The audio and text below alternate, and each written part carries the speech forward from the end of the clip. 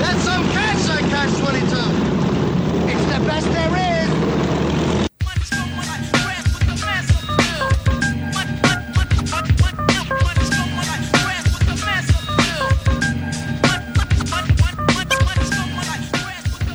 Hello, friends. Welcome to this week's episode of the Catch-22 podcast. I'm your host for this week, Kyle Cantlon.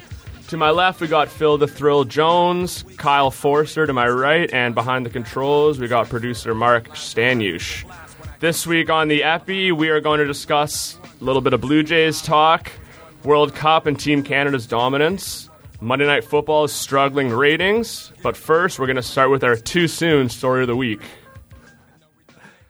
We're going to kick it off with a little cool story, bro, but it's also mixing a little bit of a too soon case, and it's about D. Gordon and kind of the fallout of the Jose Fernandez thing. And it's obviously a really touching story, and I think we've learned a lot about Jose Fernandez's character in this past week, and a lot of outcry from kind of the Miami community and how good of a guy he was. But specifically, there was a story where in the very first, the game where they were supposed to play the day that it happened, or the following morning was canceled, but they played the game the next day. And D. Gordon, famous for missing half the season for PED suspensions, went up to the plate, batted in the right-hand side, as if he was a righty, wearing the helmet of Jose Fernandez. And the jersey. Everyone was wearing kind of the Fernandez jersey. But then he took the first pitch, strike, and then he switched sides, switched helmets, went to the left, and then hit a jack on, I don't think it was the first pitch, but he hit a jack. Wait. Sorry, he switched helmets? Yeah, because he had a righty helmet. So what, he had the bat boy, whoever, bring him out a helmet? Yeah. Okay. Did we know this? So we still don't know if that's actually allowed or not yet, to switch sides. It is. I looked into it. The pitcher can't do it because of the Pat Venditti situation. Oh, yeah. When they kept switching back and forth. Yeah, you have to determine as a pitcher which way you're going from the onset, and the pitcher can't switch up. Because that was a unique pitcher, if you guys don't know. The Jays had an ambidextrous pitcher earlier in the season. But batter, you can switch every pitch if you want. You can go left to right. That's cool. Yeah, so it's... So he didn't break any rules to honor his... No, but I'm sure they wouldn't have made a big fuss about it either way. Is D. Gordon a switch hitter, or is that just a random... That was just his tribute. That was his tribute. Apparently he was really good friends, and he hits his home run. And he's not actually a home run hitter, but I thought he was. We all thought he was. Because, I mean, he was... I think he led the league last year. Led the league in hits. In hits. So, I mean, he has a high batting average typically. He missed a lot of this year. And the whole story was... It basically said, you have to believe in God because I usually don't hit home runs. I never hit one that far. Let's start going around the room. We'll start with Phil. Oh. Cool story, bro. Too soon in the wake of a tragedy. R.I.P. Fernandez. The big sneak is writers may give him the Cy Young. My piece is coming out about that, not specifically Fernandez, but I give all the award winners. I'm leaning towards Scherzer, but writers could give him the posthumous Cy Young because it is a tragic story. To the topic at hand, yeah, it's a cool story, but as we talked about off the air, it's possible that the pitcher may have served one up for him. Just said, here's a freebie. Could have given him something to hit just because, he understood it was a tribute. In many ways, like maybe Tim Tebow getting served up a fastball in his first at-bat. Makes for a good story. I think it's definitely a cool story, but at the same time, when you're bringing God into the equation and whatnot, you're straddling a fine line with that. I mean, it made the Marlins feel good about themselves. They got the win, which I guess is a win for everybody because the last thing you want to do is have an event like that happen on the last day of the season, and then you got to go home, sit home alone with those thoughts on your mind. So I'm going cool story. Good for D. Gordon hitting that home run from the left side of the plate. I'm going to go with cool story as well. I also have a heart, Phil, and this is a very touching story, I feel. Overall, the home run and stuff is not a big deal to me. Just the whole tribute itself, if anyone would watch that game, the first inning especially, it was pretty tough stuff to watch. And it could have went a whole bunch of different ways, whether old Bartolo threw him a nice greaser or not. Took it out of the park. It was cool to me. I thought it was pretty touching. I thought it was a little bit overblown for the situation, but it's a cool story to me. Yeah, I'm gonna follow suit with you guys. Well, we're all good guys. We're all good guys. I know. Wait. I thought it was. Okay, I thought it was gonna go another direction here. But yeah, I mean, it's definitely a cool story for me. Say what you will about D. Gordon and his reputation and what happened this season with the PED suspension, what have you. I think you just got to break it down and look at it from the angle of a guy that hit a rare home run, something that he doesn't do very often, the day after one of his best friends passed away, while wearing his jersey, while wearing his helmet, while hitting from the same side of the plate.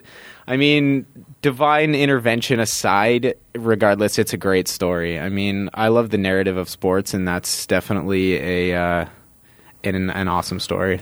Marky hates it. Let's hear it. I'm going to say it's a cool story because I was shocked to find out that despite taking steroids, that D. Gordon could hit more home runs than 5 a season. His record is 4. All right, jokes aside. He was a slugger. Well, I mean, something's wrong. He's got to get better PEDs. Why would you get suspended? You miss 80 games and you can't even hit 5 home runs in a season? I thought you were maybe going to go with cool story, bro. It would be a lot cooler if he got up there and pitch standing. Yeah. I have a heart. All right. Too soon. I'm just kidding. But, I mean, he was running around the bases. He was tearing up. It was hard not to, like, you know, if you were watching it, for your room to get a little dusty and for you to tear up a bit. I mean, what I think is a cool story is it does kind of put an exclamation mark to this kind of narrative that was going on following it. And you know what? I have to admit, I knew who Jose Fernandez was. I knew he was the ace of the Marlins. And that's about as much as I knew about him. I knew he was a young, like, promising pitcher. But what I've learned about him, you know, it's impressive. And it's some of those other things, kind of those viral videos circulating that are less about what he did, you know, on the mound, but more about what he did for the community and such. So I think it's a cool story, and prayers go out to his family and friends. Moving on, we have the second of our cool story or cool story, bro, and that's kind of the Monday Night Football struggle. So Monday Night Football was a match between the Atlanta Falcons and the New Orleans Saints, and it had the lowest rating of the program of all time.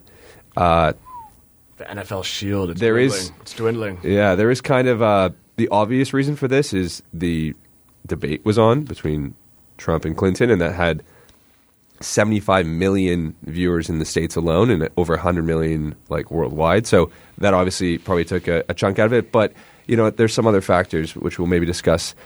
So we'll start with Phil again. Cool story or cool story, bro? It's a cool story, bro. Now, when you say of all time, I should have done my research, but we're talking ratings through the Nielsen ratings. We're talking actual numbers. Nielsen ratings. Nielsen ratings. Yeah, it's a cool story, bro. You have the presidential debates on. Everyone's got access to those. I mean, it was a train wreck waiting to happen. Everybody wanted to tune in and see what the fuck was coming out of Trump's mouth. You know, you knew that was going to be much watched TV standings. So you got that. Plus, you got baseball games on with pennant races going. Fans with their hands on the panic buttons. So, I mean, Monday Night Football is playing third fiddle. As well, you got the Saints, which aren't exactly a huge market. I could be wrong, but the population in New Orleans does not rival that of many other major media centers. And the Falcons, who could be sneaky good, well, maybe not. But in any event, the Falcons aren't a huge draw either. So, yeah, that's playing third fiddle. It's college country there in Georgia. Yeah. For sure. The Saints-Falcons game, yeah, that falls to like third, fourth on the radar. So, yeah, that's a cool story, bro. If I'm an exec with Monday Night Football, I'm not too worried about that. Yeah, cool story, bro, for me too. Just one night, that debate was maybe the most anticipated debate in a long time. And there was two pretty crummy teams playing. They still actually had a decent rating compared to some of the hockey coverage and stuff that was, they still crushed some of those numbers. So, I mean, for one night for the NFL, I wouldn't be too concerned. And that debate, as much as it drew, I'm seeing here, it was still 6% less than last year's Super Bowl. So the NFL still be crushing it on the ratings.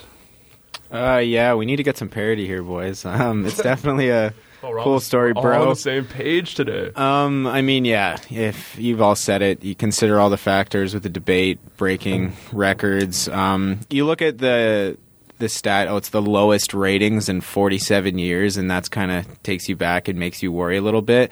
But, I mean, yeah, if you consider all the factors, the two teams aren't very good.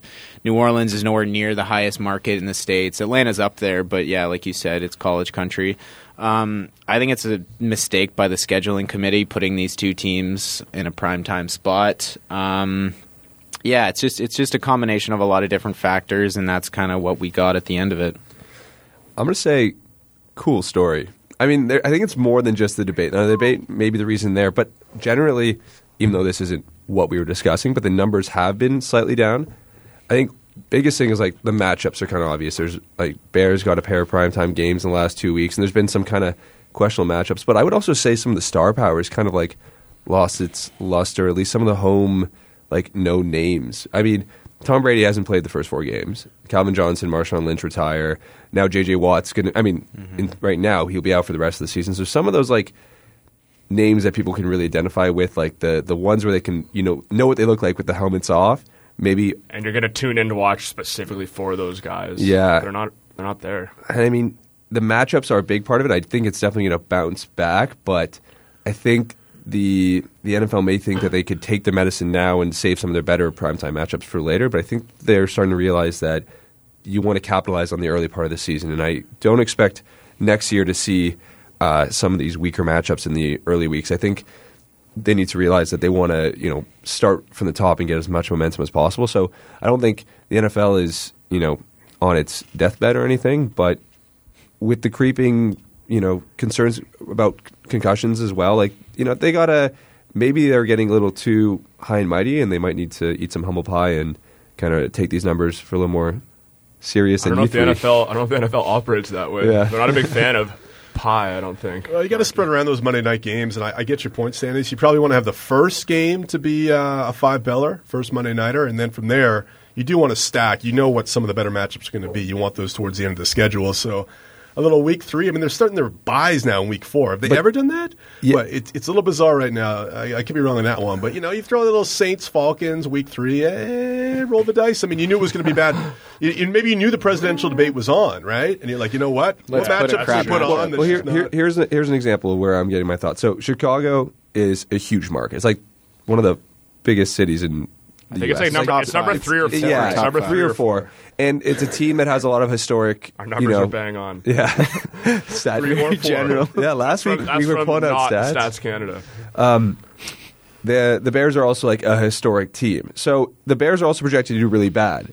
So what they did is in the first 3 weeks, they put them with 2 primetime matchups because they're like, let's get this, audience or this demographic engaged before the team has fallen off. So what they're doing is when these teams are not projected to do very well, they're stuffing them at the beginning of the season when there's still a hope for them. Okay. And then you find better matchups at the end. I mean, that's kind of... Yeah, there's stuff at stake towards the end of the season as opposed to now where everyone is kind of on the same plane. It also makes sense and kind of like, I almost agree with it. Which, I mean, if you're going to give the Bears 2 primetime matchups, maybe do it in the first 3 weeks. But maybe... Before they're just dusted. Maybe we have to look at it more like the NBA, where the NBA is kind of like a borderless league where like OKC could be a small market but still bring in a lot of people. Same with NFL. With fantasy football, people will watch good matchups because they want to see who wins. They're betting, and there's fantasy. It's like a 3-pronged thing. So I think they should maybe forget about the number of people that live in the cities and care more about quality matchups on primetime. That's it for Cool Story or Cool Story Bro. Next up, we have some Trial by Opinion.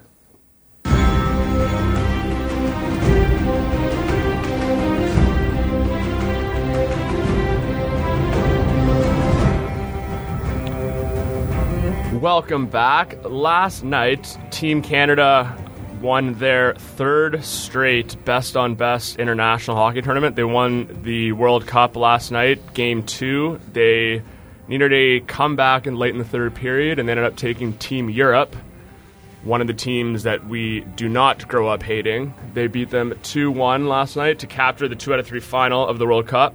That's 3 straight, like I said, international Best on Best wins for Canada. They've also won 16 straight games Best on Best going back to the 2010 Olympics in Vancouver. We're going to get in a little bit of discussion here about the World Cup. Phil, what are your thoughts on how that all went down? The World Cup, success, no success? Are we doing a trial by opinion? We are. You got me on the spot here. Well, let's get some general opinions first. yeah. Kind of set the stage, whether it was a success or not.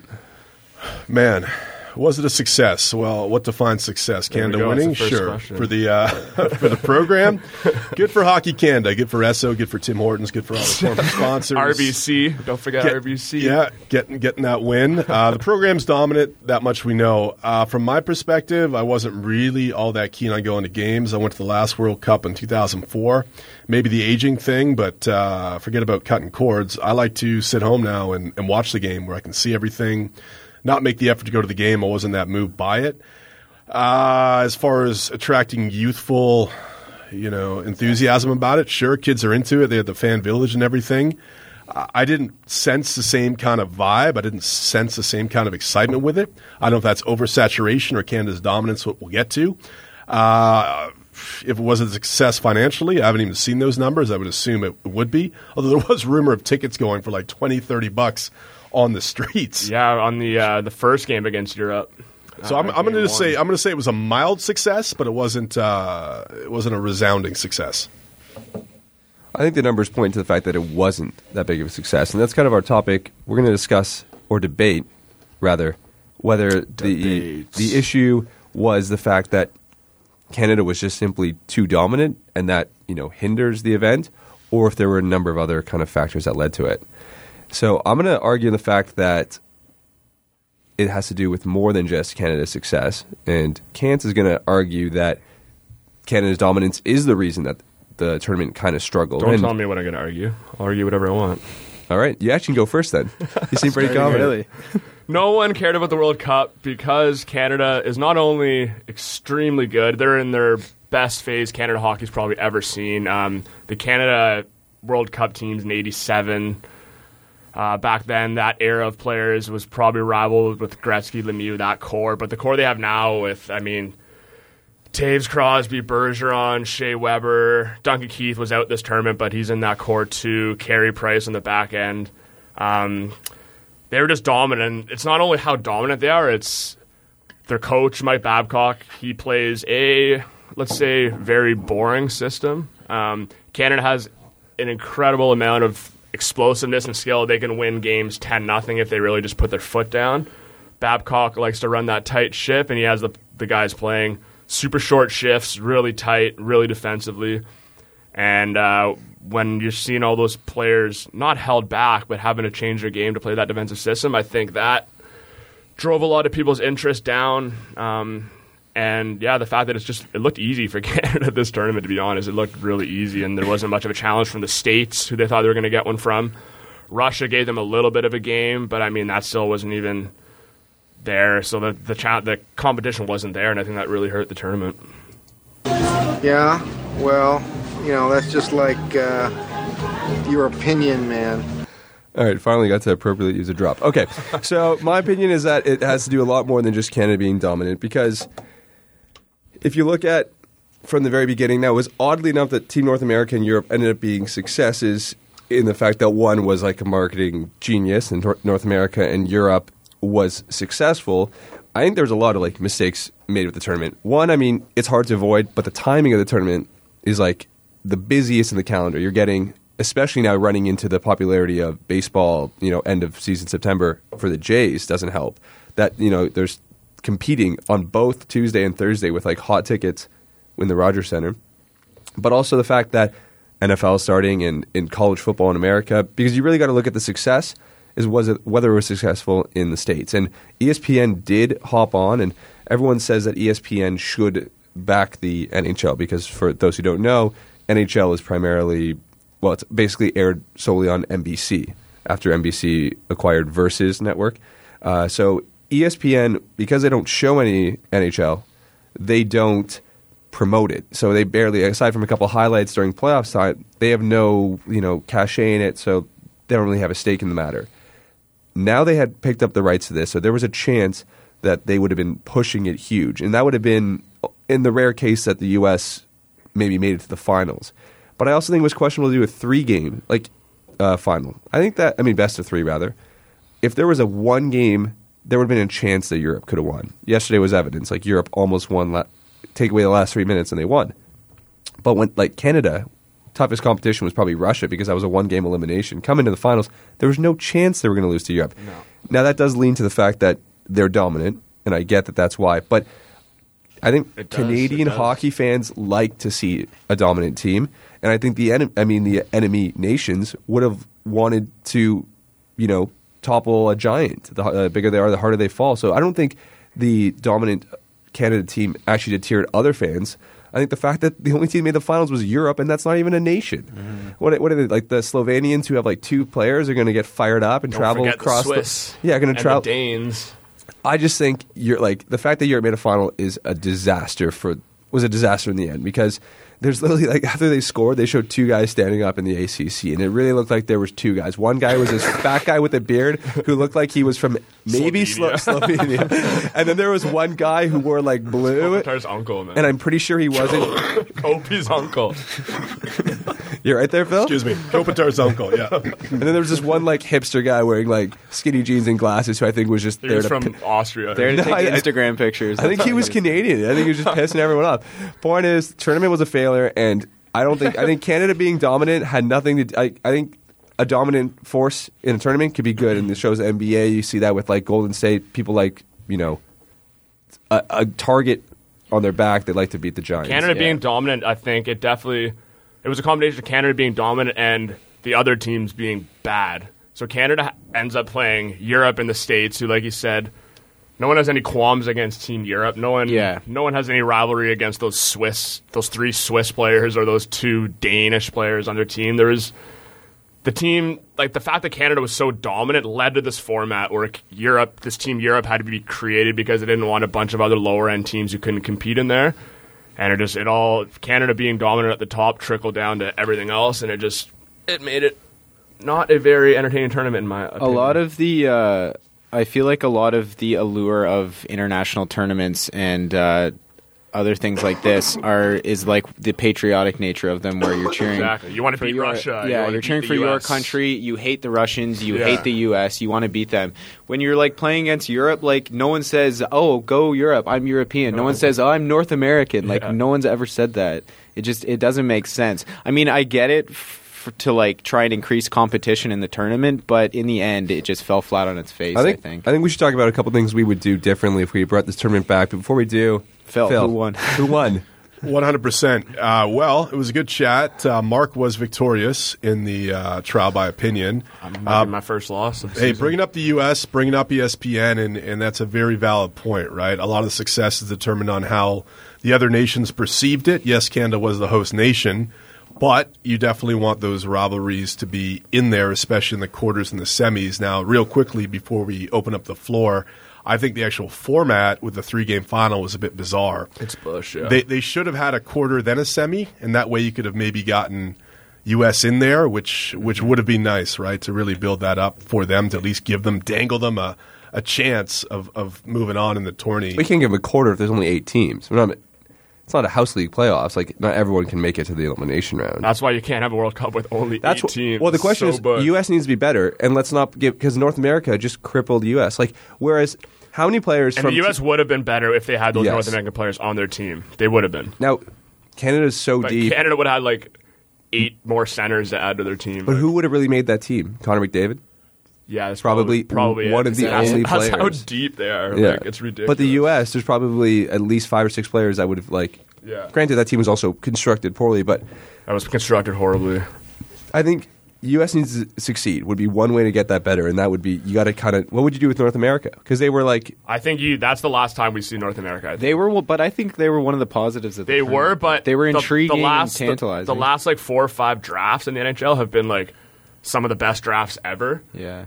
So you definitely won't have that assemble of talent again in 4 years. I think Connor McDavid and a couple other guys are the only guys that will be eligible.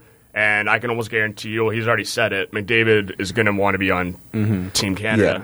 Yeah. The general buzz has been there. If they do bring that back, the rule will be one and done for anyone who's representing Team North America. Which means the next team it'll compete probably because the drafts are still going to be strong in the next couple of years, but it's not going to be anywhere near how good this team was. But then, we're also projecting that there'll be, who knows, maybe there will be another Connor McDavid because, it's hard to tell, but... It's just because, the last 2-3 drafts in particular have been like superstar generational player, like Crosby, Ovechkin style drafts.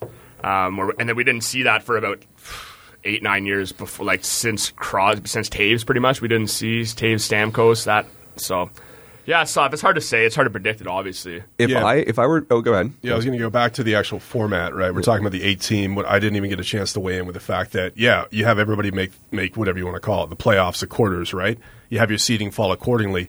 Or if you scrap this idea of North America, which people won't like, or Europe, on Fosse's point there, the Europe thing is nuts because you have some countries that maybe don't like each other too much, or you've got, like, it's polarizing for people to cheer for, right? Yeah. So I would think maybe if you're going to do this again, I mean, how many countries actually play hockey that are good? We're down to 6 now. Yeah. Maybe just have the big 6 at the tourney. That's what I was thinking. And that's what you have. And then you play a semi. Sorry, Kopitar, you don't get a whole team. So you know what I would do? I would maybe do a round robin. All 6 teams. You play 5 games, and I would say even just one final game. Like, out that 6, I don't know if you could play 5 round robin games and only eliminate 2 teams. Maybe what you do is you play 5 round robin games, you go one team gets a bye, and then 2 and 3 play to play them in the finals. Sure. But I like the idea of 6, like, you know what? Because that way you get every matchup. Like, Canada will play Russia. Canada will play the U.S. That's how you're the best. 100%. You play every team. I think we're on to something good here. There's established history. There's rivalries. You'll get the maximum competition possible. The World Junior format used to be... It'll be shorter. Straight round robin. That's it. Now, winner wins. Yeah. Is it going to... They've done that in international before, and it was all right. It was back in, like, the 90s, but it worked. Would Europe fan... Like, are there Europe fans? Like, I guess if you're... Well, you have the World Championship. If your team's you've got the Olympics. You don't get in. If you can qualify. This is not like house league here. Exactly. It's an elite tournament, right? It's not we feel you got to give the people what they want. And you're sort of pandering a little bit by trying to round it up from an 8 to 10. They probably talked about it in the boardroom about having a 9th and 10th team. You can honestly, you can squeeze Slovakia and maybe Switzerland or Germany in there for an 8-team tournament. Yeah, well, they did that last time in 2004. I saw that game, and Canada shut out Slovakia. Czech Republic was pretty bad this year. Czech Republic's a borderline 6th team. Yeah. So... Well, that's why there should be. There's 5 nations in the world that are good at hockey. Well, the purpose of it is also grow. So I mean, there is an idea of going smaller and get China in there. Go play it in China. That's what I'm saying. If you want to grow, what you do is you don't hold it in Toronto. No. You do this, and you maybe hold it here. And you could have another one. You could have a second tier. Sorry, I don't want to say second tier, but you could have another tournée somewhere else if you wanted to. Second tier is not the right word. Maybe like a shit list of countries or something. the B squad, dump list. The B teams. Have you looked at the countries that are in the C pool for the World Juniors? I have not.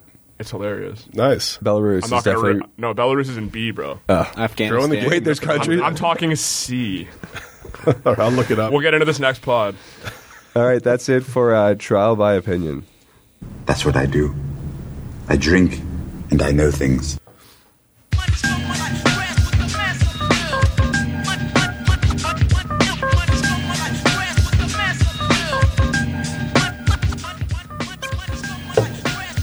And we are back with our topic of the week. We're going to go with a little bit of Blue Jays talk right now. Heating up, Phil. Heating up. Heating up, kids! Panic button time or no? Nah, your hand is never on the panic button until you're out of the playoffs. And if the playoffs started today, the Jays would be in the wild card game. They'd be hosting it because they have the tiebreaker over. I have to get your. But once you're out of the playoffs, why are you still panicking? There's nothing left to panic about. You're at a point, Phil. You're at a point where if they fall out, there may not be time for them to come back. Whoa. Everyone's ganging up on me already here. Come on, take it easy. Maybe you get the panic button. I found a flaw in your logic. Panic button during the game. But as it stands right now, they got a 3-set. They go to Fenway. Have you guys seen what they've done with the outfield in Fenway? Yeah, it's beautiful. Oh, my God. No, you seen that? Yeah, I saw it. You're being serious? It's beautiful? All right. I love it. What's wrong with that? Watch Poppy be like, you know what? I'm coming back for a couple more years. Psych. I'm not retiring. This whole farewell tour thing is...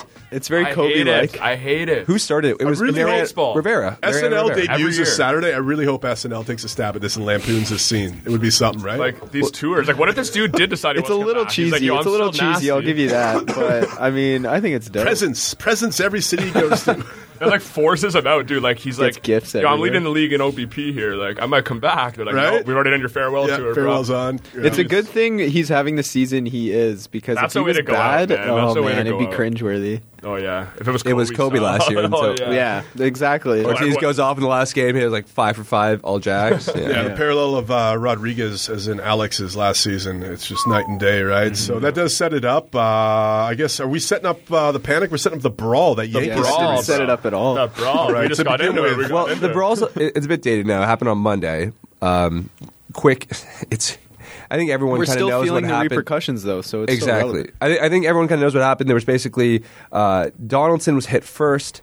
Then there was Grazed on the elbow. In retaliation, it was Hap, who has some of the best command, as like his record kind of proves, and he throws behind Headley. Was it? Nameless, faceless Yankee. Some pinstriper. And then that should have been the moment where everyone says the ump should have then given the warning.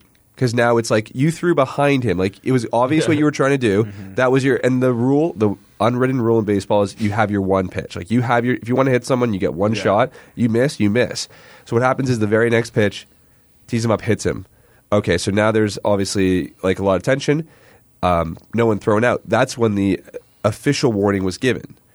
And Yankee retaliated, pitched, hit a J, and that's when the brawl happened. So, Justin Smoke, was it? Yeah, the ump could have done more.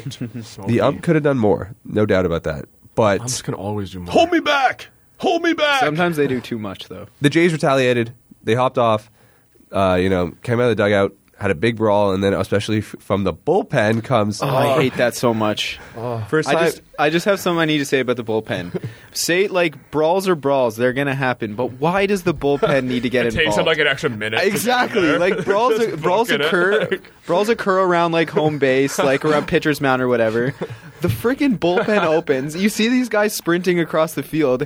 By the time they get there, the brawl is already over. Like, what are you adding to it? By the time you've gotten there, you've torn a calf. Exactly. Like, look what happened with Benoit. So many calf tears. I don't get it. Why don't the bullpen just go at it in the outfield? Yeah, they have their own separate little it's like when goalie fights. Go at it. Yeah. Don't need to go all the way to the mound. Bullpen fight. Is the bullpen even aware of like why the brawl is even happening? No. Yeah, they probably not. Oh, they know what's going on. Well, I mean, if like someone gets hit, but like the chatter or like the chirping, like they can't hear that. They don't know what people are saying. They don't gauge the temperature. I would agree because they're not on the dugout. They're not kind of. Well, here's the thing. They're just like they see the boys float. They're like, we're going too. It's an unwritten rule in baseball. Yet another unwritten rule. Yeah, Benoit, who's probably our best setup reliever, or has been this year so far. He has been pitching really well. Yeah, it's a loss. Has torn his calf. It is at least out for the season, as in like the regular season, but it's got to bleed a little bit into the playoffs. I wouldn't be sure. Yeah, when it starts that like right after. Calves for a pitcher too when they're pushing off and landing. It's like Cecil had the same thing last year. It's the same left calf. The calf might screw the Jays over again. I'm a little worried by the strength and conditioning coach of the Jays not having those guys. Yeah, they need a new calf calisthenics. Exactly. I just feel like that's the hardest he probably sprinted all season. He's like Benoit's not going to run. Why not need to stretch out his calves? Coming to get you, Yankees. Oh, the tear.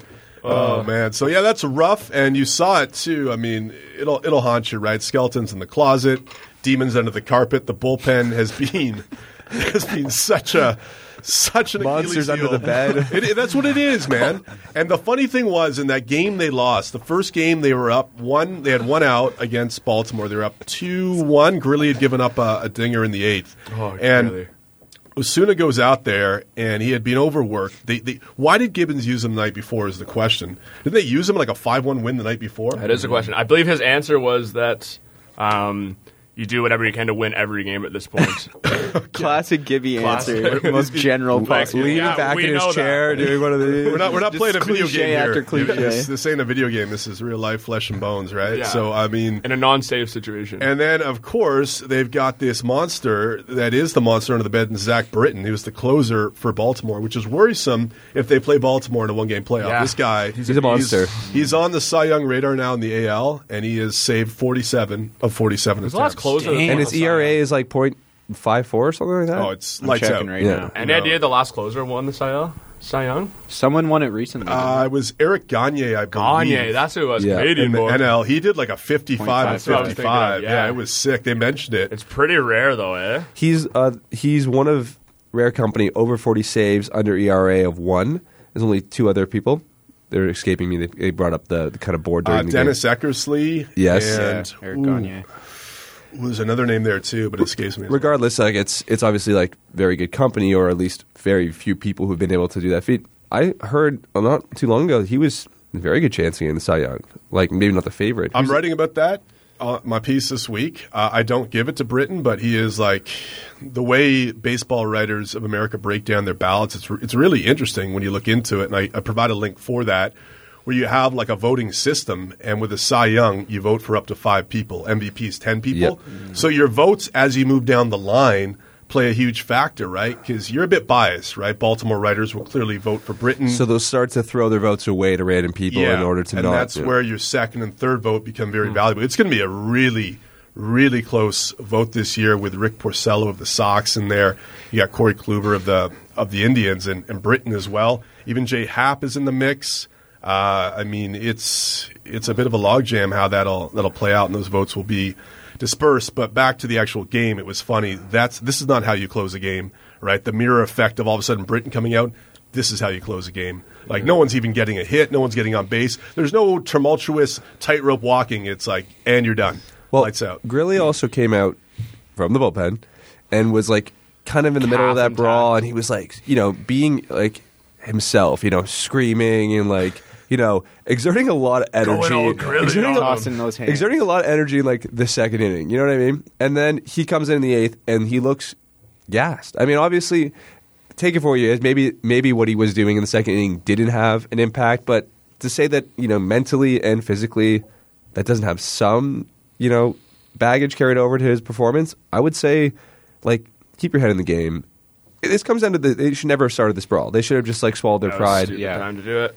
But especially like the at the point there in the season with the race coming down with the wild card, and they were still in the division race at that point. I mean, it's not worth it. You're not gaining anything. You're not doing anything by participating in this stupidity.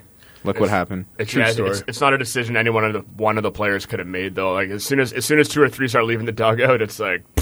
But again, like also, but it's the first guy that comes out. Yeah, which I think was Donaldson. It's those unwritten rules again. We've all played sports before, and when you're caught up in the moment and your teammates are fired up, you need to stand by your teammates, right? 100%. You do want to maybe have a strategy for it as well, though. I don't know. I think Donaldson should have his white shoes on. Ankle braces they lost for the those boys, 2 games, possibly? those white shoes. But if you're Gibby, maybe you have like you're playing Strategio with the other bench. You send out your September call-ups first. You send out your bench players. Just like hockey, man. Have the first wave to hit the actual the melee. Got brawl lineups. Got brawl lineups. Totally, it's like a move. You send out Dickie. Yeah. Leading the charge. And like going. You got the bugle and the banner. You're just running out. He has the face paint, half blue, half white, on a horse, leading the charge. Full on Braveheart. Yeah. Going out full chiseled up Louisville slugger in his right hand. Took this to a whole other level. You're already waiting with a face paint and you come out of the dugout. And then your other players that are your starters and your stars, they kind of use the lead blockers ahead of them. And they just add volume. They don't actually involve. Yeah. Just make baseball fun again, please. Well, another thing about baseball brawls are a lot of like hold me back, bro, kind of thing. Yeah. You know what I mean? All sports brawls except hockey. That's why they have to all go together, so everyone has a partner to actually hold them back. Bro. This one, I think there were a few punches. I really wish I could have slowed it down and taken a look, man. But there's a couple bombs. That does set up questions now for the bullpen moving forward, right? You go to a 4-man rotation. Liriano gets in there. And here's the hot take, though. Do you send Stroman back to the pen, or do you have Liriano starting? Liriano's been really good. He's got the experience. Stroman was good last night, though. He was. Yeah. He was. I feel like Stroman's good out of the pen because he seems to get hit around his second and a half, third time through the lineup. And that's if he can come out and rip 1 or 2 bomb innings out of the bullpen, man, and then you can use him every second, third day. Yeah. Do you think what's that going to do to his confidence? I don't care what it does to his the confidence. bullpen. I don't care what it does. But he's a young guy, and he's like he had an up and down season. But that's like that. He's got to suck it up, man. David Price went in the bullpen last year. That guy is. Like an all-star He's every not year. 24, though. He's not 24. There's a... Well, actually, a 24-year-old should be able to eat his medicine more. I know what you're saying. He's a bit of like a He's got an ego, hothead. but that doesn't matter. Like you got to win. You know what, though? I disagree. If I were Gibbons, you just got to get him to buy in. And if you have to, utilize some of his buddies, talk to Sanchez, talk to Donaldson, to all, be a consensus builder as a manager and kind of get him. Put your foot down and make a decision. See, that's completely opposite of what I'm trying to say. But that's what I'm saying. I think with him, with that type of personality that Stroman has, I think you can get him to commit and be like, you know what? You are going to be like our go-to. He wants to win. Stroman wants to win more than anyone. You can tell. I don't know. Yeah, if you can get 6 and 7 out of him, if you can get 7 and 8 out of him, they need more of that, man. Like I've said this before, this whole model of doing 7, 8, 9 or the 3-headed monster. Back in the day, you had closers that would come out and would work a 7, 8, 9, would work an 8, 9, would work 2 innings, right? Like it's too risky if you don't have the arms to just try and replicate those models and have like a setup to a closer. If you have a decent arm, like that's why if they were to move Sanchez, it would have been great to have him back there. Hear me out. Be it Sanchez, Stroman, or even Liriano, one of the three. That's Gibby's decision. That's why they pay him the money to make that call. But you need more of that rather than just going match up, and dinking and dunking and tinkering with your lineup. I like it. Get someone dominant out there that can handle the lineup twice if need be, and then get to your closer. The closer getting the ninth. I know what it used to be. That's not going to change. But I know what you're saying. Why do you need someone to set up in the seventh and eighth if you have someone who's good enough to do both? Right. And you see sometimes you're right. A guy, dominates the seventh. Grilly, for example, or Benoit, and then he walks the first guy in the eighth, and then the wrong handed batter comes up and they pull him. It's like the guy probably just got three guys out and three batters, and now you get one walk, and we're already hitting the panic button. Yeah, you know what I mean? I'm not a panic button guy, so it's all the analytics. It's overly strategic sometimes. I think coming in completely. Just put a guy out there, and if he puts two guys on, then maybe consider that. But I think it's just overthought too many times. Like matchups here, which guy's hitting where. It's too much sometimes. Just put a guy out there. If he doesn't perform, pull him. Yeah, no, I couldn't agree more, man. You got those strong arms. You can put them back there and have them go more innings. It just seems to make sense. And the arms right now that the Jays have out of the bullpen, not installing too much confidence. Although it was nice to see Cecil pitch well come out of the pen the other night. All right, boys, quick predictions here before we get going. Jays wild card, who are they playing? Which pitcher starts? Phil. The Jays are going to be playing the Baltimore Orioles in the wild card. Where they're playing, that big, bad, scary Camden Yards. Although the Yankees are hot right now, Red Sox are kind of falling off. Red Sox Red Sox are going to rest their starters, I think, in the last game. Jays are going to host the wild card. They're going to face Baltimore. And the Blue Jays will actually start Aaron Sanchez in that game. Fosti? I agree. They'll play Baltimore. They'll host it, and I don't know, Estrada maybe. I don't know. It's a good hard prediction there, Fosti. I'm very indecisive when it comes to that. Marky? Jays are going to slip. They're going to go to the second wild card spot, and they're going to host the Detroit Tigers for a tiebreaker 163rd game. And I'm only saying this because I bought tickets for this game, and I'm hoping it happens because either I go or I chop those tickets for 3 times what I paid. So, actually, jokes aside, I think they will. I think they might actually be on the road in that wild card game. I'm going to say they're on the road. I'm going to say the Tigers fall off. I think the Orioles Battle of the Birds, the Forgotten Birds in Camden. Yep, that's what I think. That's so overdone. Battle of the Birds. But you know what? I don't think that's. Yeah, I mean, they're set up to win one game, and I think if you had to put a pitcher in, I would put Sanchez. Where is Sanchez right now in the rotation? As I said that. That's what I'm saying. Last game against Boston, I think, is slated. So if it's going to depend whether that game is maybe you could wheel out R.A. Dickey if everything's already in hand there, and then literally wheel him out on a wheelchair. With face paint. With Braveheart face paint. Half blue, half white. Why not? He's in a wheelchair. He's in a wheelchair wearing a horse's mat. Look like a horse. Yeah. Okay, we're going to end it on that because there's nothing I can say after that that's going to top it. Phil, where can we find? What are you talking about this week, and where can we follow you? I'm on Twitter at Phil_Jones2020. This week it's going to be a great piece. I break down all the candidates for all the major awards in MLB. That'll be out a little bit later today. All National League, All American League awards, touching on Zach Britton, J. Happ, and Jose Fernandez. The piece is called Award Tour, the 2016 MLB Award Tour. You can find me, Kyle Forster, on Twitter at Cal23, KAHL23. As for what I'm writing this week, it will be covering the never-ending Derrick Rose saga and the issues that continue to follow him and how the recent legal issues he's suffering through are affecting the New York Knicks franchise coming into this season. You can follow me, Mark Staniush, at Mark Staniush, and that's spelled Staniused. And this week I'm writing about Monday Night Football and how, though the debate is the easy answer to explain why it's low ratings, that there are some other factors, kind of like what we discussed earlier on the show today. And Kyle Cantlon, you can follow me at Kyle Cants on Twitter. This week I'll be talking a bit about hockey, of course, Team Canada's World Cup win, and what it means for future World Cups and hockey in Canada and for the NHL. Thanks for joining us this week. You can subscribe on iTunes and Stitcher, and we'll see you guys next week. Peace.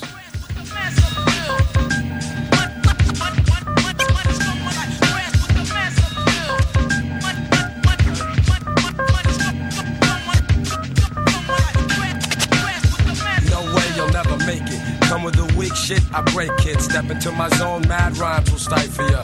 Lines like rifles go blast when I kick some ass. A lot of rappers be like one-time wonders. Couldn't say a fly rhyme if there was one right under their noses. I hate those motherfucking posers, but I'm so real to them it's scary.